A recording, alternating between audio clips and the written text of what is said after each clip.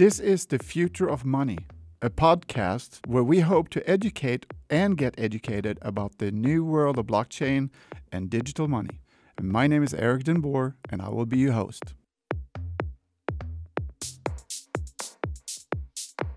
Hi again, and welcome to the blockchain, the money of the future. And with me again, we have Jasper and Leigh. And I think since we talked about Bitcoin and the blockchains the last time, I think we should also talk about, well, there's a lot to talk about, but we're going to talk about a little bit about the energy consumption and the different way they validate their blocks. So one thing I know that you guys don't know about is that Bitcoin, for instance, we use something called proof of work, where the miner is mining the Bitcoins, and the mining of the Bitcoins, you use a lot of electricity and to validate each block, and that's called proof of work.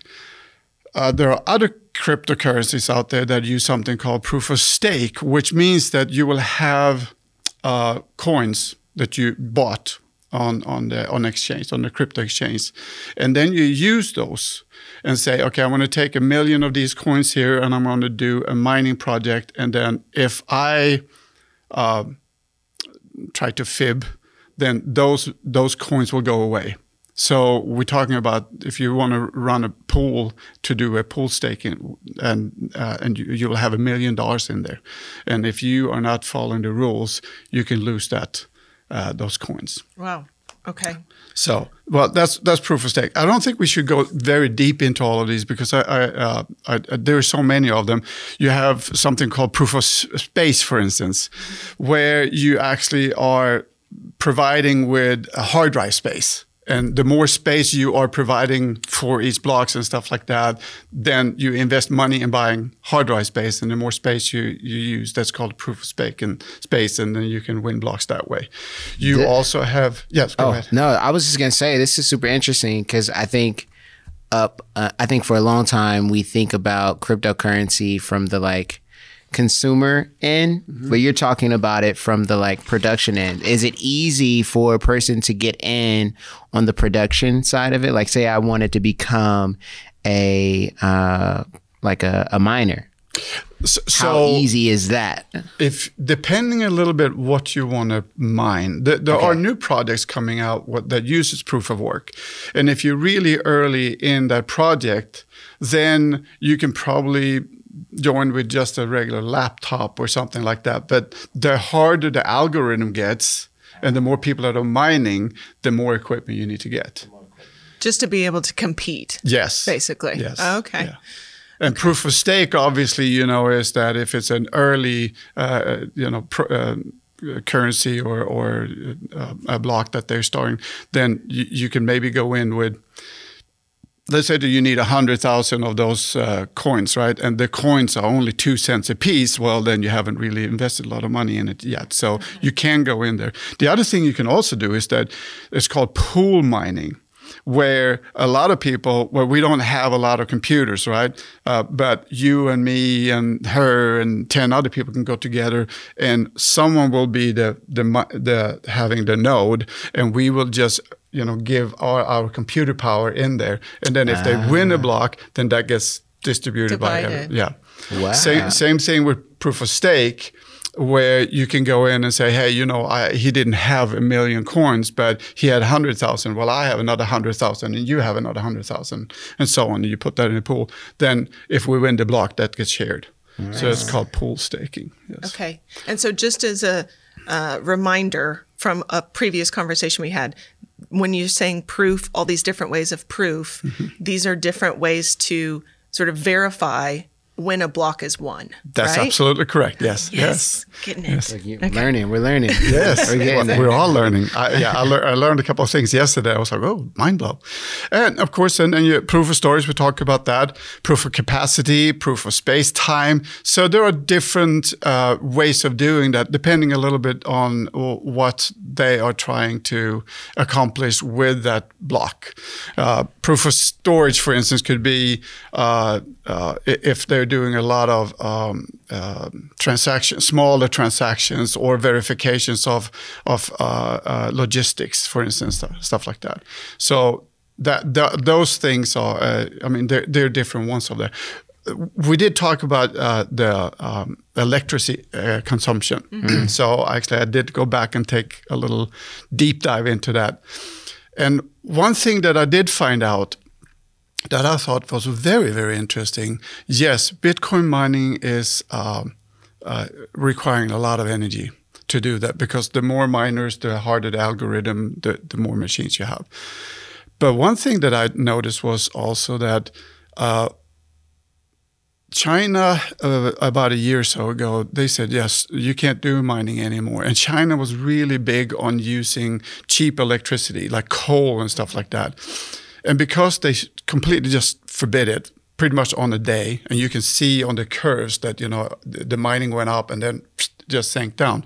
And what have happened here is that other countries have taken that up, such as Iceland, for instance, that are using geothermal energy. Mm. And one of the things that I was really impressed with is that they would use geothermal, to do the mining. And of course, all of those machines creates a lot of heat.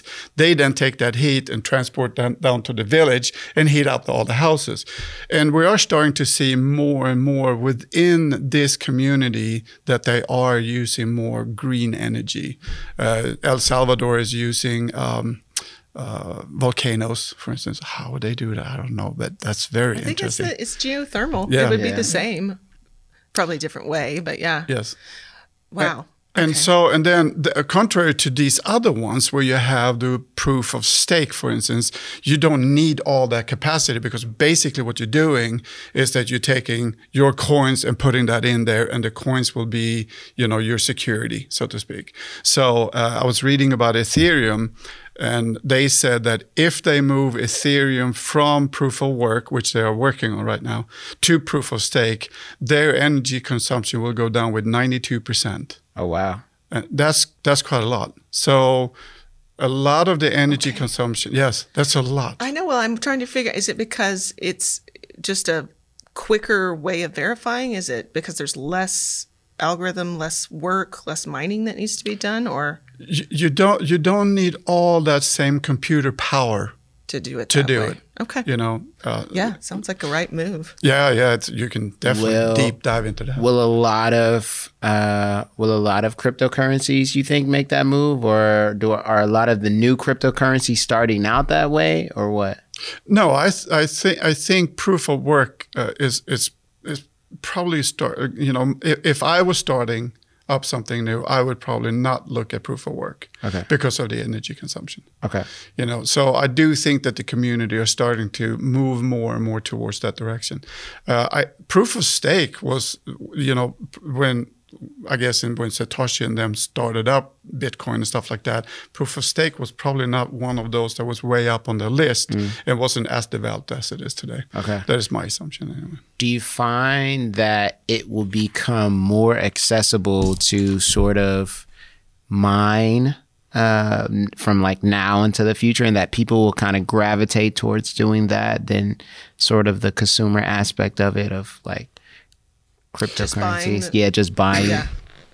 Having a wallet and putting it in there. I do think that, so that leads into the next thing. So you will have the difference between crypto coins that are mined and tokens. Okay. Yes, that's right. And companies that are popping up, for instance, on Ethereum, what they're doing, they're using the Ethereum platform, but what they're doing to validate their blocks, but what they're doing is that they create tokens on the Ethereum platform, and then they will sell the tokens. And then, So you use your Ethereum to buy certain tokens, and then these tokens can be used for other things. Is that kind of how it is? They make a smart contract, and we will get into smart contract at some point. But what they do is they create a smart contract on the Ethereum network, and then they say, okay, well, I'm going to make 10 million tokens, and then they just create that right there.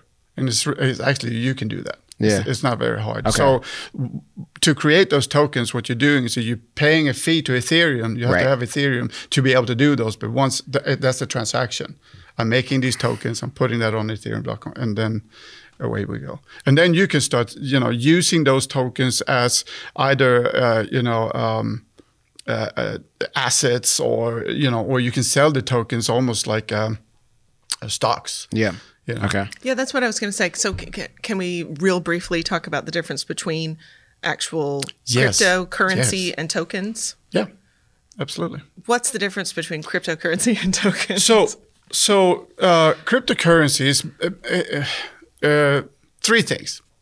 Cryptocurrencies, a currency will actually operate on its block. The cryptocurrency is directly attached to the block. So with Bitcoin, for instance, you are either getting Bitcoin for the transactions you're doing on that block, or you're getting paid Bitcoins for mining that whole block. And Bitcoins or coins acts more like a currency, like a money and stuff like that. And of course, they are mined. Currencies are often mined.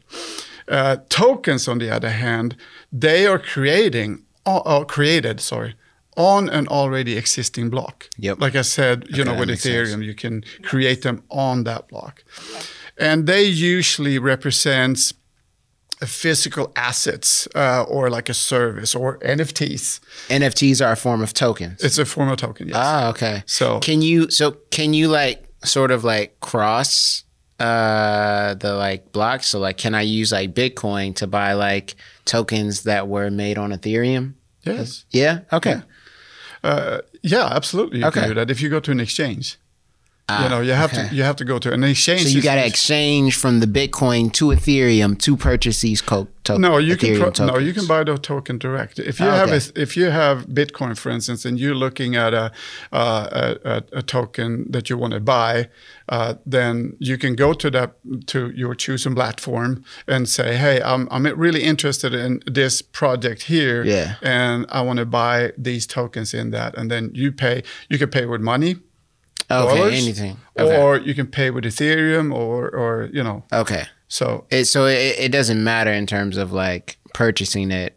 It just matters in terms of like its creation. Yes. Okay. Yeah. Okay. Aha. Sorry, it didn't make sense until you said that to me. Yeah. So tokens actually. So you can actually run a software protocol on a token. And the token will, similar to you using the NFTs as a token. And as we talked about smart contracts. Smart contracts are not really that smart, really.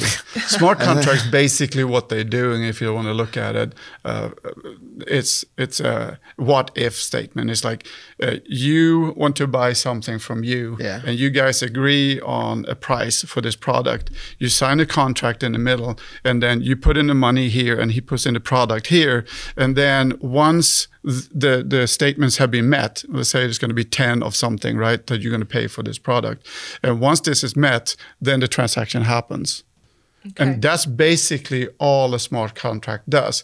But when you think about it, you can do that in anything, in real estate, in NFTs. I mean, here I have an NFT, and this is how much it's going to be worth, and you make a smart contract to do that. Or you can use the smart contract and say, okay, this picture looks like this, and this is the code for this, and once this is met, then that becomes, and all of this then goes on the blockchain platform, and it stays. Yes.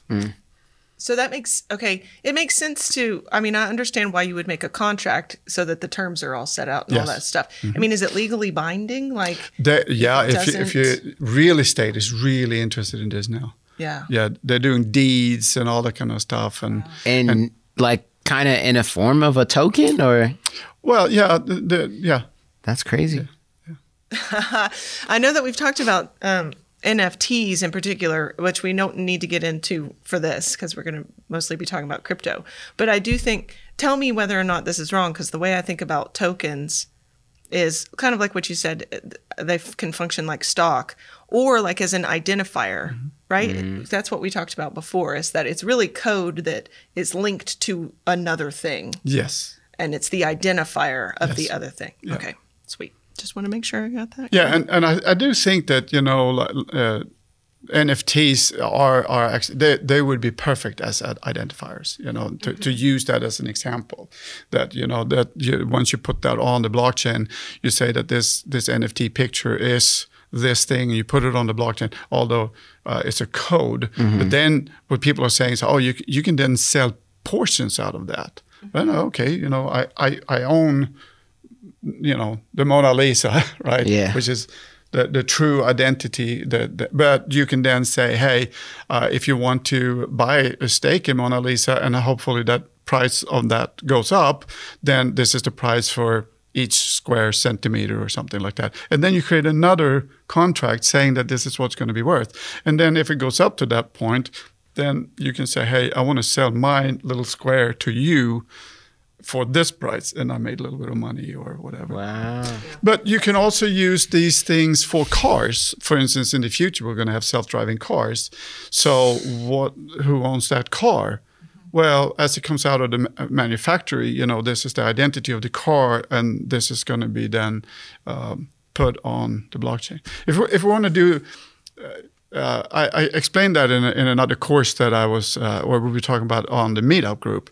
And I said, okay, imagine that everything is tracked for this car, right? So you go to a mining company, they dig up the mines, the ore, and they put it on a cart, and that cart has a number 5. That goes on the that's on the ledger here, right? And then the cart goes to the factory, and then in there it gets smelted and all that kind of stuff. And here, I have a metal.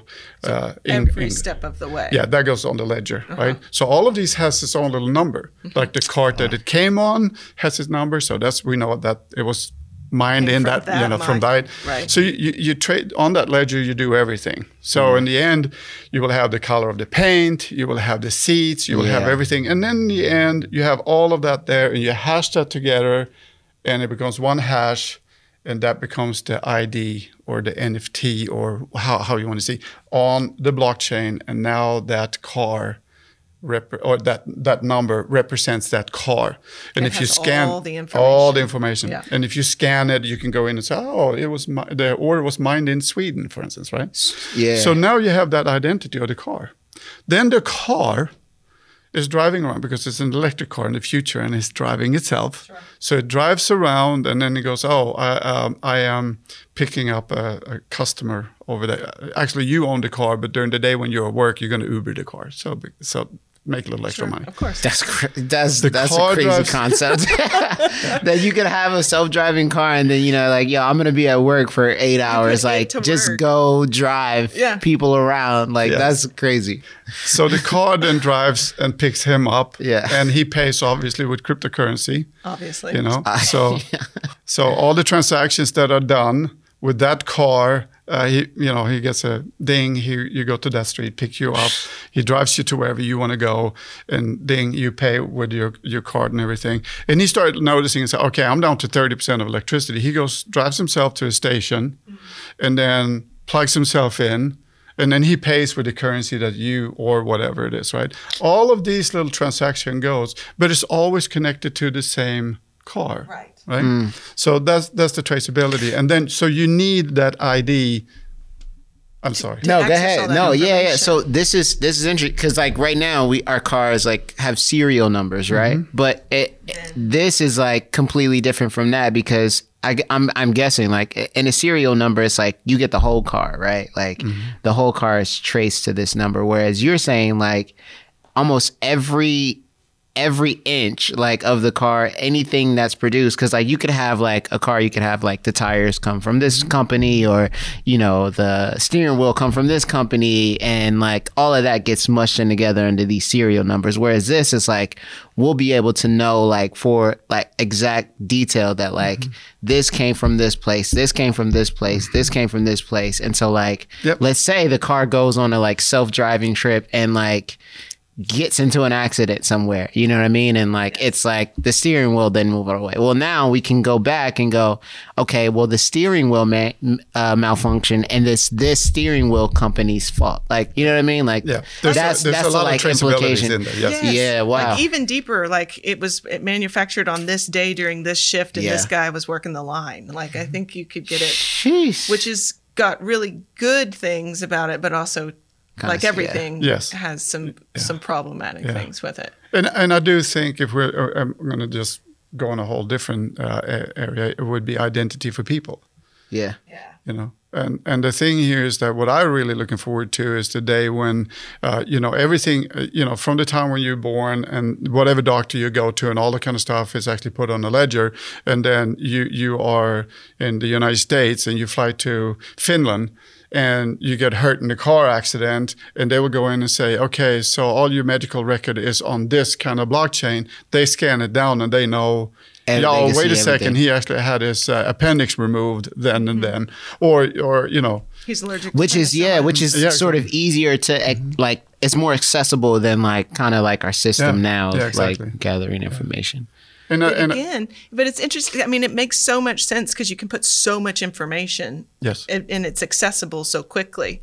But I would just always am thinking there's privacy advocates. There's got to be people who are scared of this kind of thing where you can access it. Like personally, there's a fear that like I feel, like as we're talking about, it's like, man, like, wait, my entire identity is in instead of my driver's license, it's like, on this, like, it's an NFT essentially. It's in a code.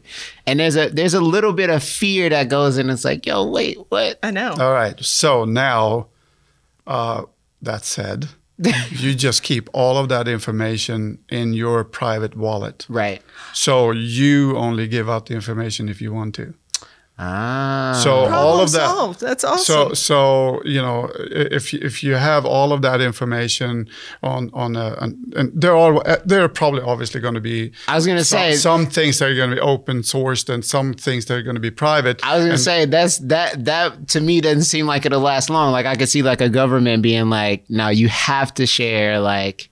We have to, like, what's to stop, like... Or just an insurance company. Yeah, like or insurance company, or, like, what's to stop, like, the powers that be from, like, kind of crossing that sort of, like, ethical line of, like... That is a really good question. Yeah. Yeah, exactly, where, It would be interesting to have someone that knows a little bit more about that, because right now, basically, all I do is just speculate in what I think can happen in the future, right? Yeah. But it would be interesting to have someone in there that knows a little bit more about that, so maybe we find someone that could do that. Okay. But my speculation would be that if an insurance company goes in and say that, okay, we want to insure you, but before we insure you, you need to share your medical history, right? So then it's up to you. Okay, you say that makes sense. Hey, yeah, I'm gonna share this, but because I trust you, and you're gonna have all my information on your private, hospital, so it doesn't get hacked or whatever. That makes sense. And then because you own all your own information, then you can say that, okay, I want you to know about this and this and this. You can choose. And yeah. So, I like this. So it's like, it's in some ways, it's like putting the power of your information back into like yourself, which is like the opposite of what's been happening like in our world lately. It's like, companies are like constantly trying and like doing little tricks to get your information and stuff. And so. Remember what we said in the beginning, the internet of truth.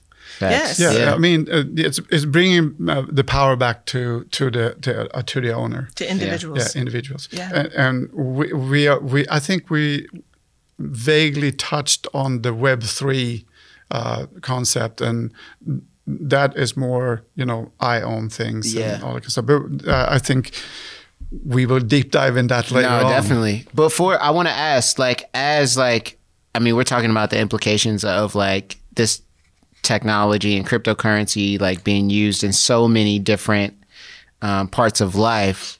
I'm curious, and we talked about energy consumption earlier too, and like I'm curious like what that will do to like the energy consumption and like the energy we'll need to create IDs as NFTs and like, to like transfer like hospitals to like, this sort of like, and then like how many miners we'll need to like code and like mine all of that information. Like what will that do to like our energy consumption and stuff? Well, do you remember in the beginning of, computers and all that kind of stuff that people were saying, printers? Okay. They said, we're not going to sit there and print, and we're not going to be using paper as much anymore, and then that will all go away. Well, we're still using paper. Yeah. But we have adopted. We're still using some parts here, but we are, not using some things here and all that kind of stuff.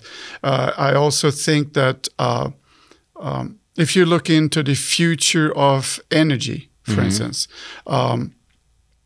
we have just barely started understanding how to tap into solar, for instance. Yep.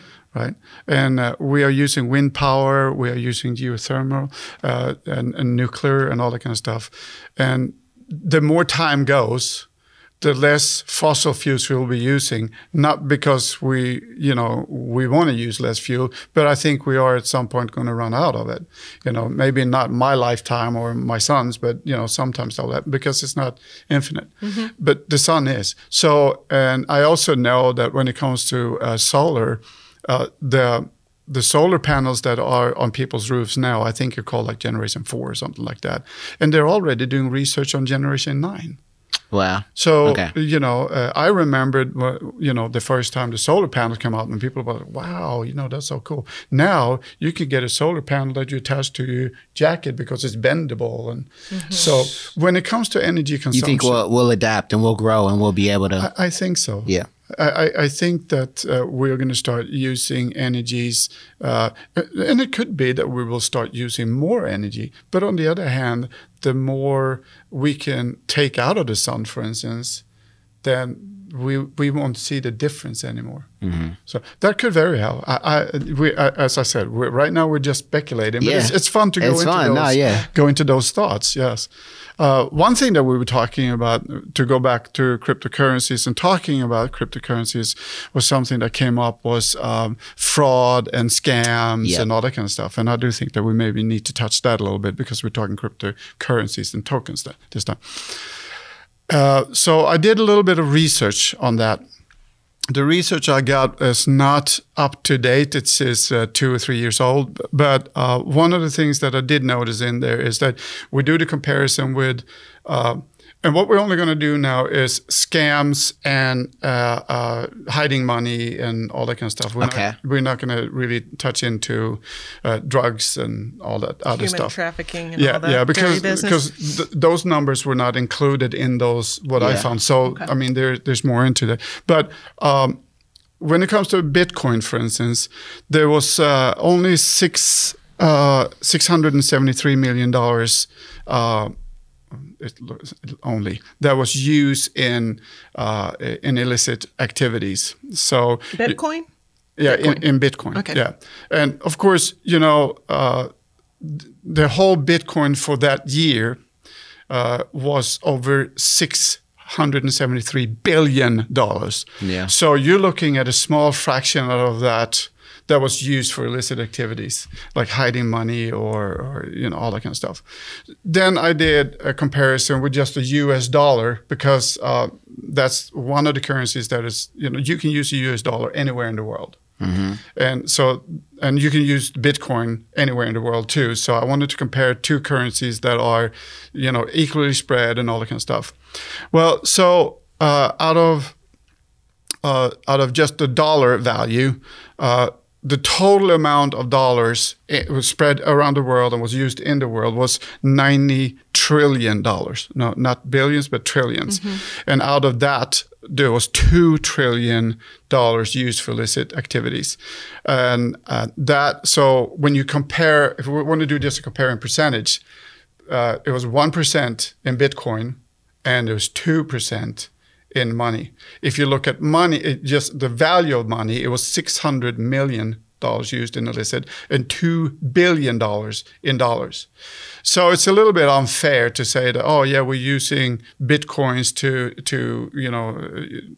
illicit activities, because the number one currency for illicit activities is dollars. So if you compare then, so for every dollar that is used for whatever they're doing in illicit activities, there's only 0.00125 cents in Bitcoin that's were used. Gotcha. That's the important point, is that the worth is so much, so unbalanced. I mean, essentially, we're looking at 1% of criminal or, tax evasion, that kind of thing happening in the dollar economy, and then 1% in the Bitcoin economy. So it's double. Yes. Percentage-wise. Percentage-wise, yes. And so, I mean, I think it just seems like it would be best for all of us moving forward into this new future to just accept the fact that there's going to be illicit activity. I was going to say, like yeah. no Yes. matter what happens. Yes. I mean, people are going to be people. You know? Exactly. Yes.